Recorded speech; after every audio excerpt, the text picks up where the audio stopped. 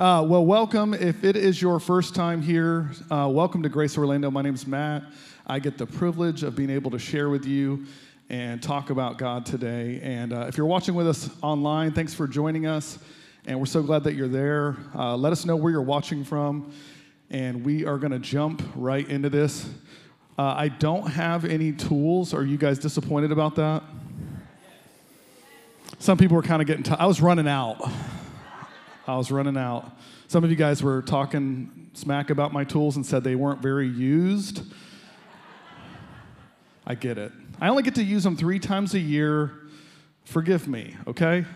If I could use them a few more times a year, I would. I clean them after. I'm going to start throwing mud on it so it looks like I do stuff. But anyways, we have been, if you haven't been here, we have been in the middle of a series called Growing Gracefully. It's been a fun topic.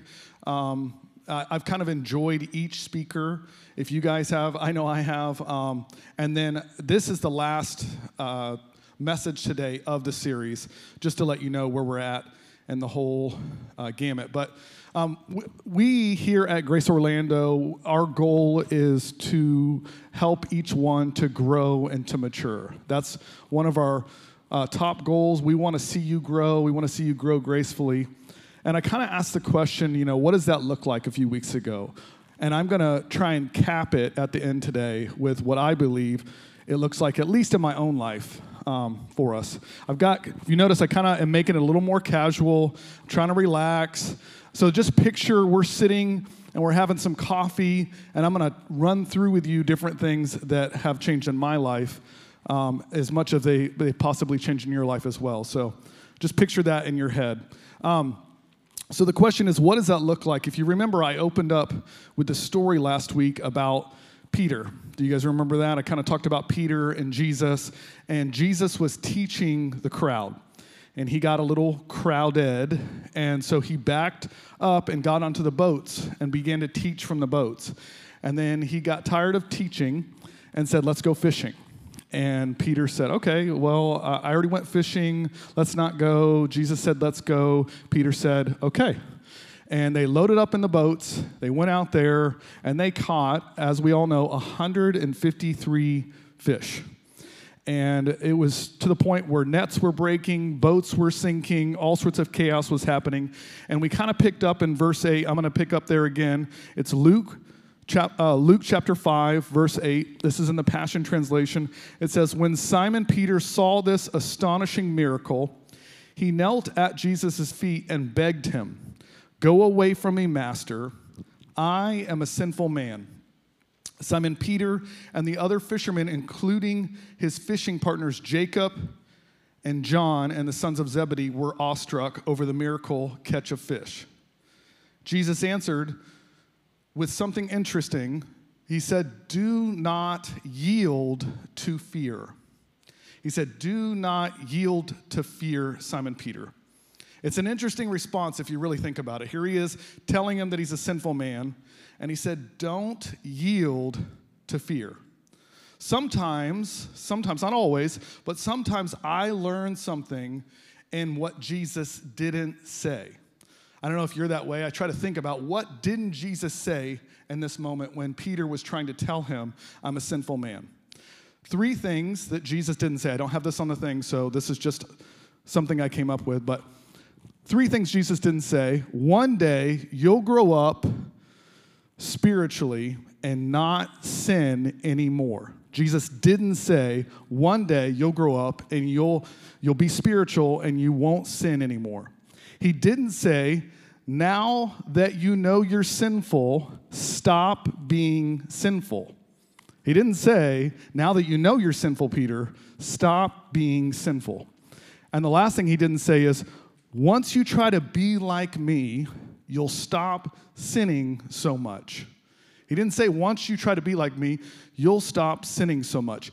He said, don't yield to fear.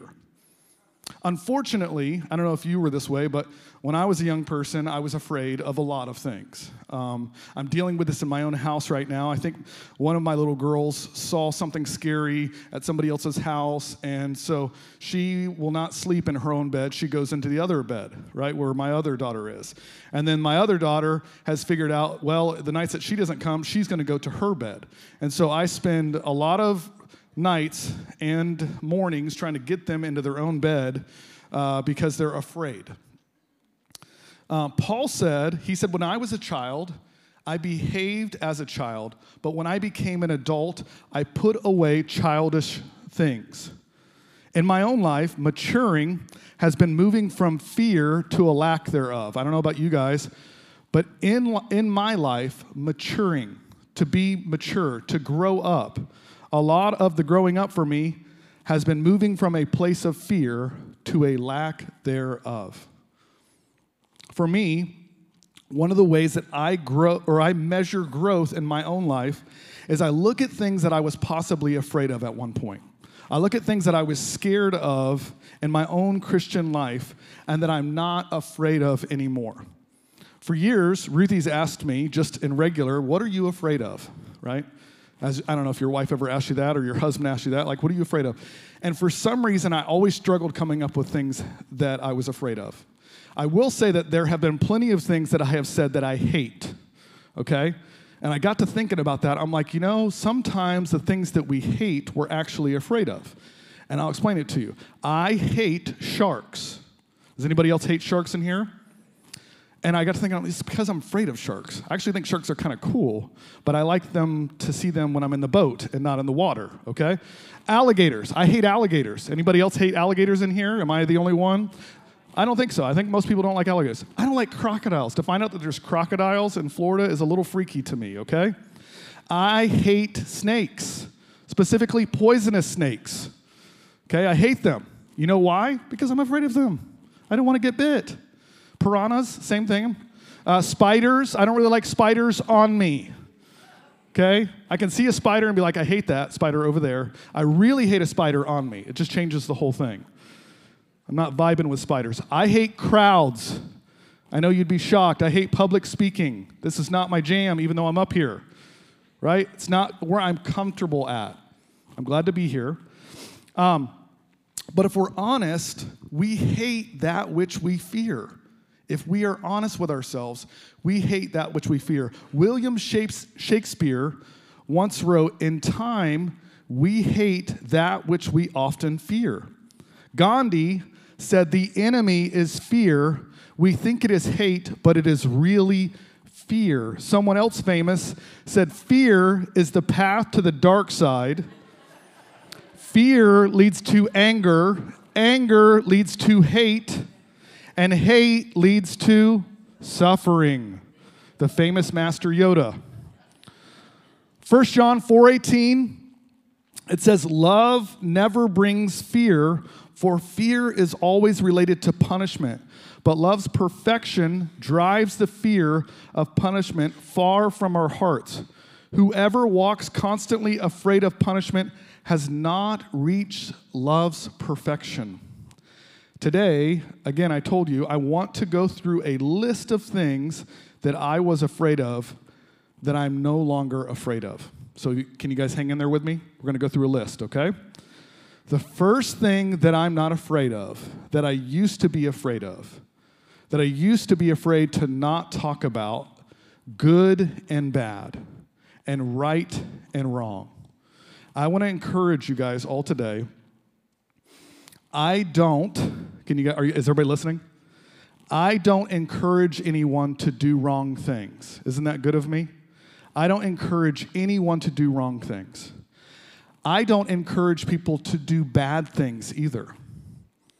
Grace doesn't encourage people to do bad. Did you know that? Grace does not encourage people to do bad. Does grace abound so that sin can abound? God forbid. No one is bidding anyone to sin. No one. Everybody go like this. Some of you didn't do it. We're going to do it again. Ready?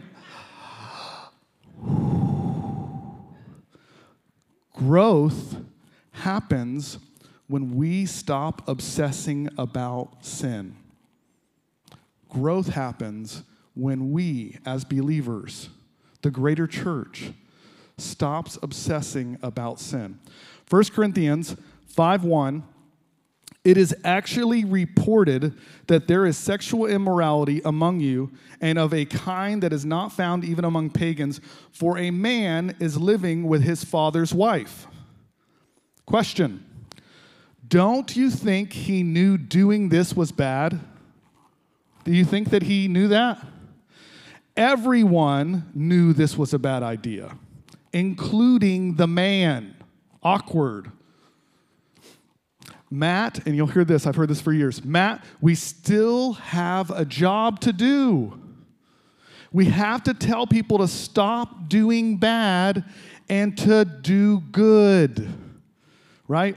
My question is, what's your bad and what's your good?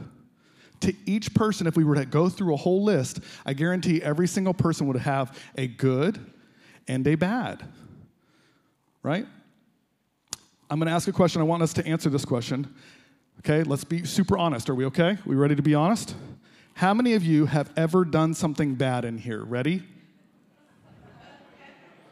We're all in good company. How many of you have ever done something good in here? Ready? There we go. Good job. Now, I got a question. Did you know to not do bad?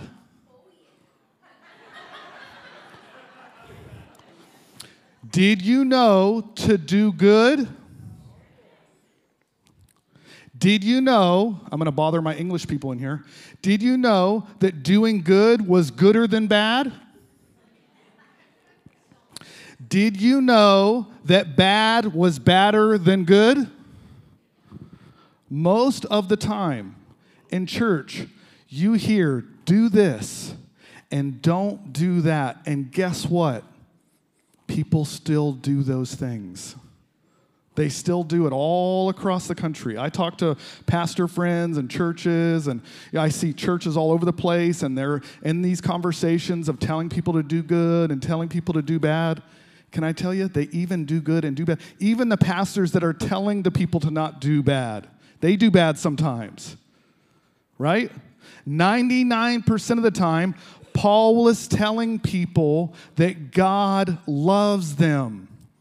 99% of the time, we need to be reminded that God loves us.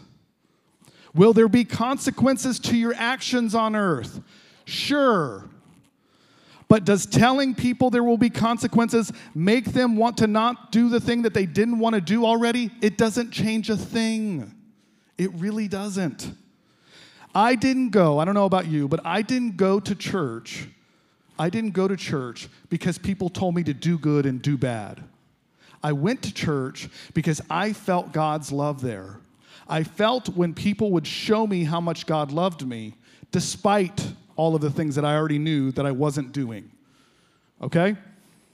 I went to church because I felt loved and accepted by God. And that never needs to change because now we got them. Now they know God. Now we got to tell them all the things they're doing bad so that they'll do good. They already know all those things. You guys hanging in there? We're still having coffee, okay, if you can picture it. I'm not afraid to not change myself into the image of Christ, right? It's an interesting topic. But I'm not afraid to change myself into the image of Christ, to not change myself into the image of Christ. And this might seem like, why are you saying that? Why is that big of a deal? Look, to me, to not change myself into the image of Christ was a horrible burden to carry. And I still hear people saying, you got to change to be like him, to be perfect. We got to be like Jesus. We got to do all these things. That is a horrible burden for any of us to carry. 2 Corinthians 5:17, it says, so whoever is in Christ is a new creation. The old things have passed away. Behold, all things have come. New things have come. You don't need to change what God has already changed. You don't need to change those things. God has already done the change. Now, are our hearts bent towards doing good? Sure. But I've met plenty of Christians that do bad, and I've met plenty of Christians that do good. So who we are isn't based on doing good or doing bad. Don't change what God has already changed. 1 John 4:17, it says, "By this is love perfected with us, so that we may have confidence for the day of judgment," which also means decision, "because as he is, so are we in this world." As he is, so are we. If we are in him, if we know him, we are as he is. We don't need to change things. God loves you the way you are. He loves who you are. He loves who he made you. And the more you focus on that, the more you can live your life and not be afraid. Not be afraid of who he is. Not be afraid you're not doing enough. Another thing I'm not afraid of is I'm not afraid of losing my salvation. You might think this is a topic that's gone away. It's really not. What's the stuff that we used to call it something else in the 90s? They call it slime now, but was it called like goop or I don't know, they change the name every 10 years. But you guys know what slime is? Everybody knows what slime is, right? And it kind of goes through your fingers. People talk about salvation like it's slime and like they're just trying to catch it and make sure that you keep that salvation, right? I was taught in most churches at the beginning of, like, you go to a new believers class, I was taught that there is a high possibility that you can lose your salvation. Why is that a big deal? The church has put salvation on the believer. Yet Jesus said, "I'll never leave you. I'll never forsake you. Greater is he that is in you than he that is in the world." Don't act like Jesus treats you like an Airbnb, right? Well, I've kind of had, enough time. I'm going to go somewhere else. I'll see you next time I come. When you've behaved enough and acted the right way, and then I'll make my home in you then. Nothing shall separate us from the love of God. Nothing shall separate us. You know what nothing means in the Greek? Nothing. If God is love, and nothing shall separate us from the love, then nothing shall separate you from God. Nothing means nothing. You couldn't earn salvation, and you can't unearn salvation. Again, I know it's not good English. You can't unearn salvation. You can't lose it. It's not slipping through your fingers. Salvation came to your house and lives in you. And you received it. And Jesus has no interest in going anywhere else. He likes to live with you. This is another thing I'm not afraid of. I'm not afraid of devils and demons. And that might be a funny thing to say, right? But I'll hear, you got to be careful about opening yourself up. I'll hear that terminology. I grew up hearing that terminology, okay?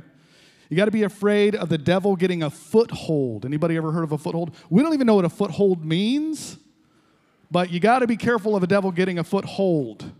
It means something. Tell a quick story.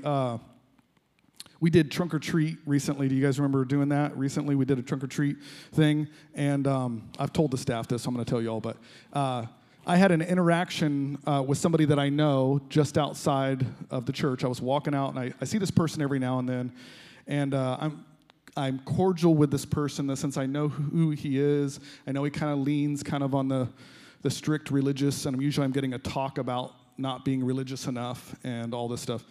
And I remember walking around the corner, and instead of saying, like, usually when you see somebody and you wave to them and you say hi, usually you kind of hope that they just say hi back, right? Like, "Hey, how's it going?"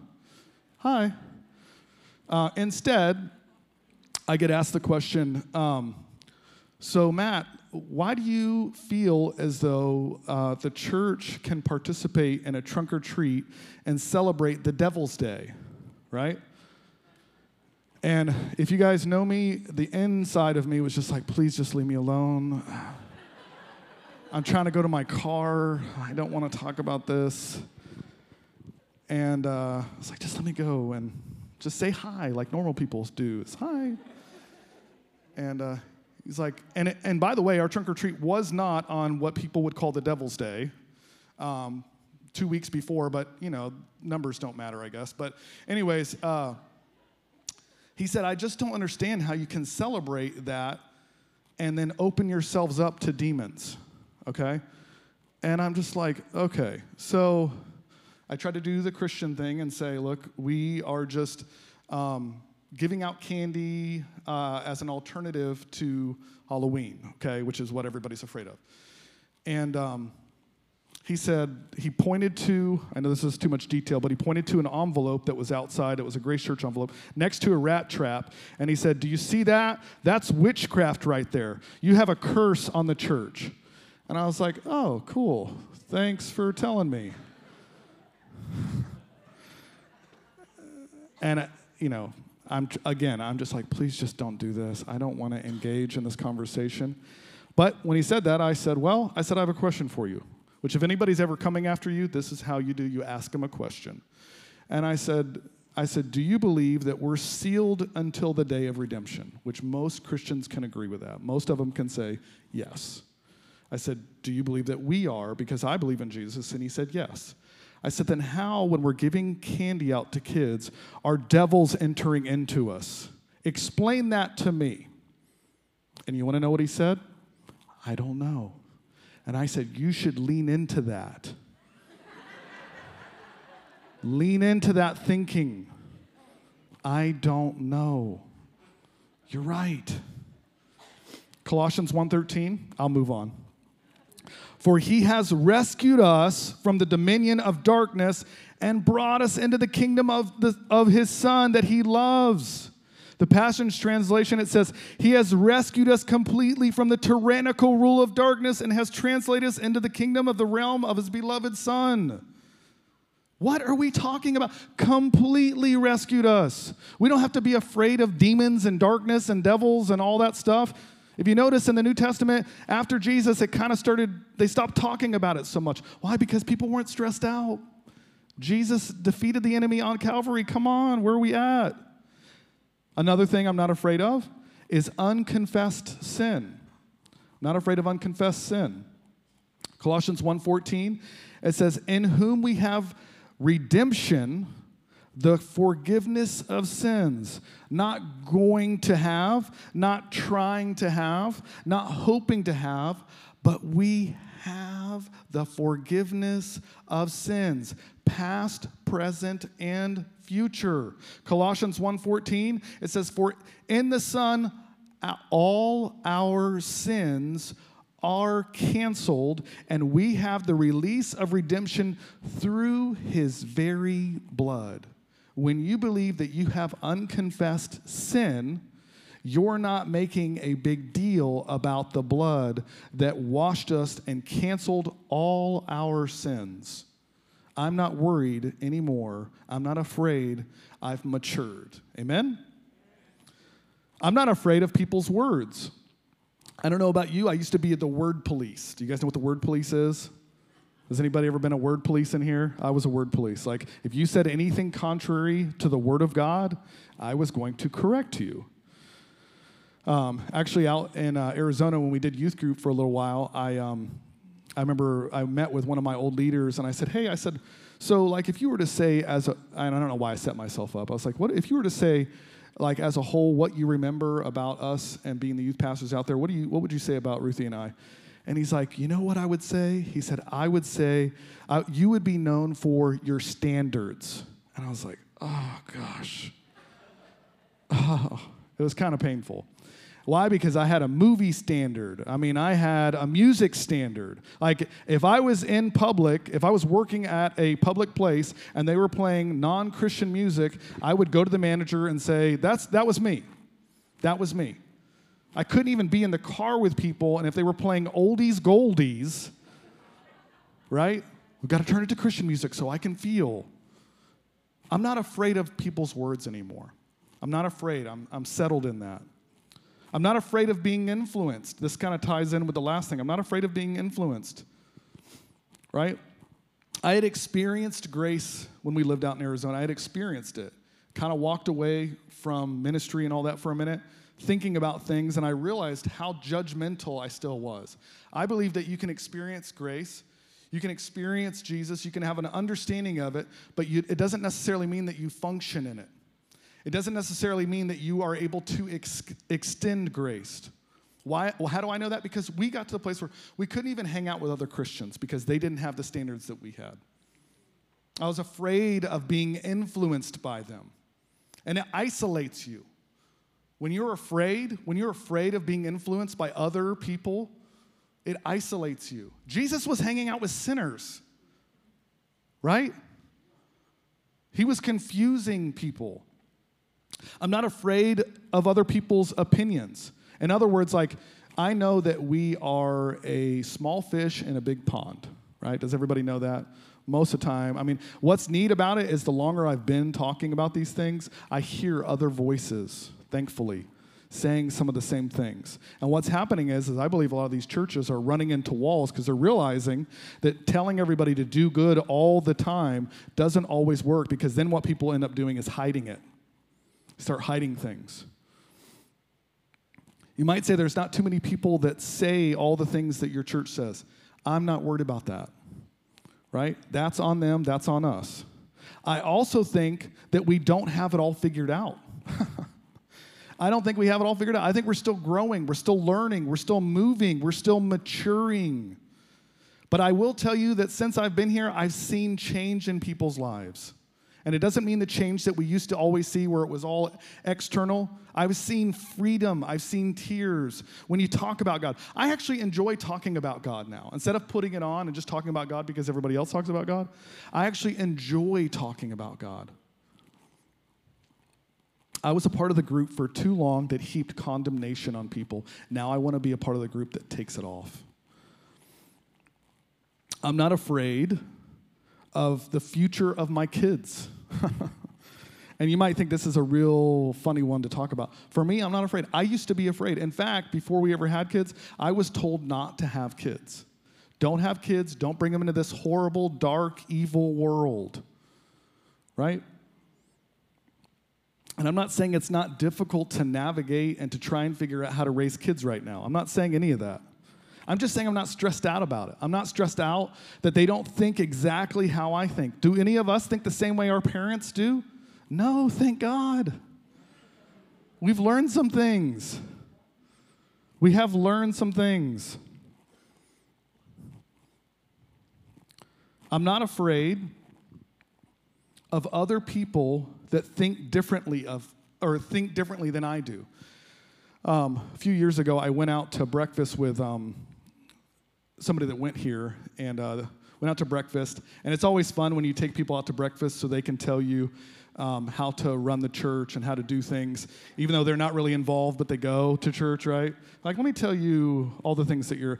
And what he said was, I went to another church out in California, and he's like, and I found out that is actually how you're supposed to be running the church.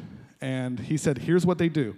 They all wear three-piece suits, right? They all have a King James Version Bible in their right hand as they're walking in. Their women walk behind them. Their kids walk behind them. They go in. They say amen to the preacher the whole time. He said they all think the same, talk the same, vote the same, do all of those things. I said, it kind of sounds like a cult. You know, I said that to him. I said, we're not going that direction. I'm not afraid of those things. I'm not afraid of people having other thoughts than I do, politically even. I'm not stressed out about those things, right? How many of you guys know it's going to get a little crazy next year politically? Does anybody kind of feel that? I'm not a prophet, just got a feeling. This is not a word from the Lord right now, okay? Just sensing it.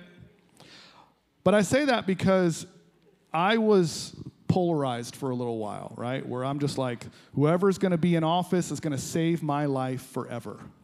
It's so funny, too, like the people that think this one person is going to save their life, right? And they're like, oh, that other person is the devil. They're the Antichrist. And then that person gets voted in, and they're like, no, I'm sorry, that person's Antichrist. This person was... It's like, well, which one is it? I think we got a little lost here. I don't really know, right? And I say that because I've actually allowed people that think differently than me to be in my life. And actually, I encourage it. It doesn't mean that it changes the way I think. It doesn't mean that I'm going to change how I do things, but I've wrestled with it. I've listened to what other people say, and I've learned some things. I've learned that everything that I think isn't perfect and isn't right, and all the things that you think. Right? I'm going to move on so we don't, I'm not afraid of sin in the church. I'm not afraid of sin in the church. This is an interesting one. Romans 4:8, it says, "Blessed is the man whose sin the Lord will not take into account." It's interesting he doesn't take it into account, yet we're afraid of sin to get into the church. How does that work? I don't know. Maybe you need to think about that. I'm going to put out there again, I read last week, Escape to Reality. I want to promote it again so that it gets in your mind. EscapeToReality.com, I believe. Paul Ellis, if you need to look it up.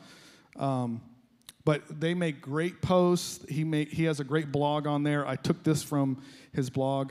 But it says, the insecure talk as though there were different classes of sin.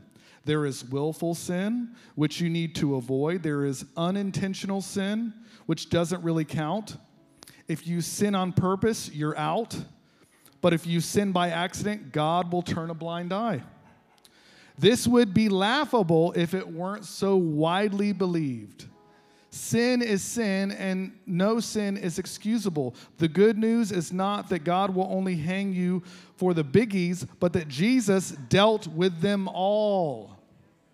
Little sins, big sins. It sounds like Dr. Seuss a little bit, right?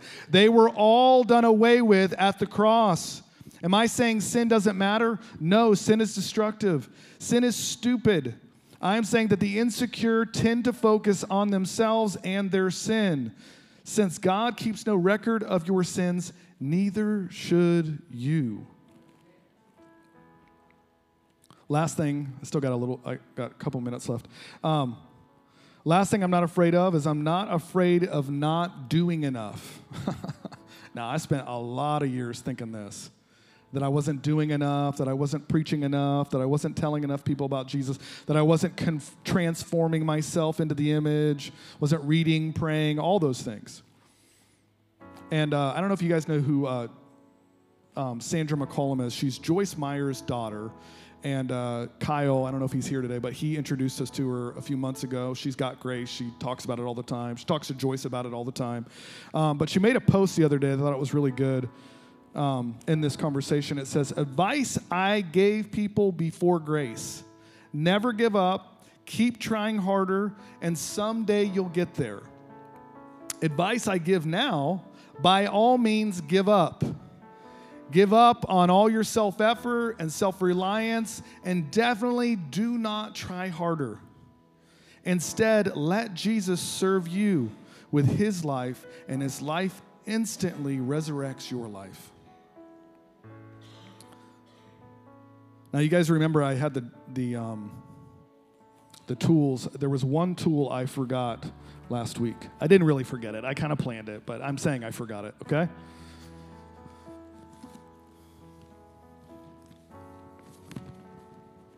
Anybody know what this is? What's it look like? Blueprints, right? That's Grace Church. Yep, if I open it up, you'll know. All the blueprints for Grace Church. They're like, why does Matt have those? He's not responsible enough. I don't know. I just found them. So, no, but this is a blueprint for all of the building and over there and all that. But I brought these out because I feel like sometimes when you talk about growth or you talk about, I sat down, had a conversation with you about how I've matured. What's cool about this is if I were to take these blueprints and try to build a building somewhere, right, like for my house, I'm like, oh, I'm going to build my house over here in Longwood, and took it to a contractor, it would seem weird because it doesn't fit what my life is like and what needs to happen here, okay? And so I say that in the sense that sometimes for growth, maybe God's talking to me about the different things and he's not talking to you about that, and that's okay. I don't know what growth looks like for you in your life, but I do know what it looks like for me in my life. I do know that I had a lot of things that needed to change, that I needed to not be afraid of. Maybe you're already there, but maybe there's other things that you're still afraid of that you need to kind of wrestle with. And I invite you to figure it out, to wrestle with those things with me. And what I mean by wrestle is to not fear anymore. Over in Tampa, they have this, I don't even know where it is. It's like some kind of arcade that's over there. But they have this thing called the big swing. Have you guys ever been on the big swing where it pulls you way back? Does anybody know what I'm talking about? And then it drops you, right? Yeah, it's pretty fun. Just to encourage you to go do it, maybe after service. So you have one in Old Town. But anyways, I didn't think it looked that terrifying. And then they start to pull you way back, and you're like, this is awful. Right? You know, the guys that are running it seem like, how much you start questioning, how much are they getting paid by the hour? And is this really tight? And I'm a little nervous. And they also tell you on the way up that you're responsible for releasing this thing, right? And I'm like, I don't know that I'm responsible. This is my first day on the job. I don't know that I'm good enough. And they're like, you got to pull that thing. And they pulled us all the way up. And I was like in my head, I'm like, I didn't really want to do it because it seemed scary. And I pulled that thing, and I'm telling you, like, it felt like you were just dropping to the ground for like half an hour. It was just, we're going to die, I'm sure. But I will tell you that it was a lot of fun, and it was an amazing experience, and it was scary at the same time. The reason why I tell you that is I hope that anything that I say today, I'm pushing y'all, and this is the direction of the church, I'm pushing y'all because I don't want you to be afraid of these things anymore. Sometimes when there's push, you're like, why does he keep saying these things? Because it's good for you. If I had just sat up there and then the guy had to let us down, we wouldn't have experienced an amazing time. Even in grace, y'all, I'm not going out and being all crazy. I'm actually a way better person than I ever was before. I was so judgy and mean and like I couldn't be with people that were Christian. That doesn't make any sense. That's weird. God doesn't want us to isolate. He wants us to experience. He wants us to be out there. He wants us to learn to not be afraid of things. That's why he told Peter, like, don't be afraid. I'm not worried about all that. I'm not worried about that. Go experience him. Go experience life with him. It's more attractive. The word graceful, this is the last thing I'm saying. Gracefully means in a smooth, relaxed, attractive way. If you're wanting to attract people to know who God is, chill, relax, let God do something, and don't be afraid. That's ungraceful, is when we're afraid. Right? Amen? All right, let me pray for you. Father, we thank you, God, for, just helping us with fear and helping us to not be afraid of things and not be afraid of people and not be afraid of people's opinions and not be afraid of all the things that have kept us for so long from experiences, those things, God. We trust you. We love you. We thank you for who you are. In Jesus' name, amen.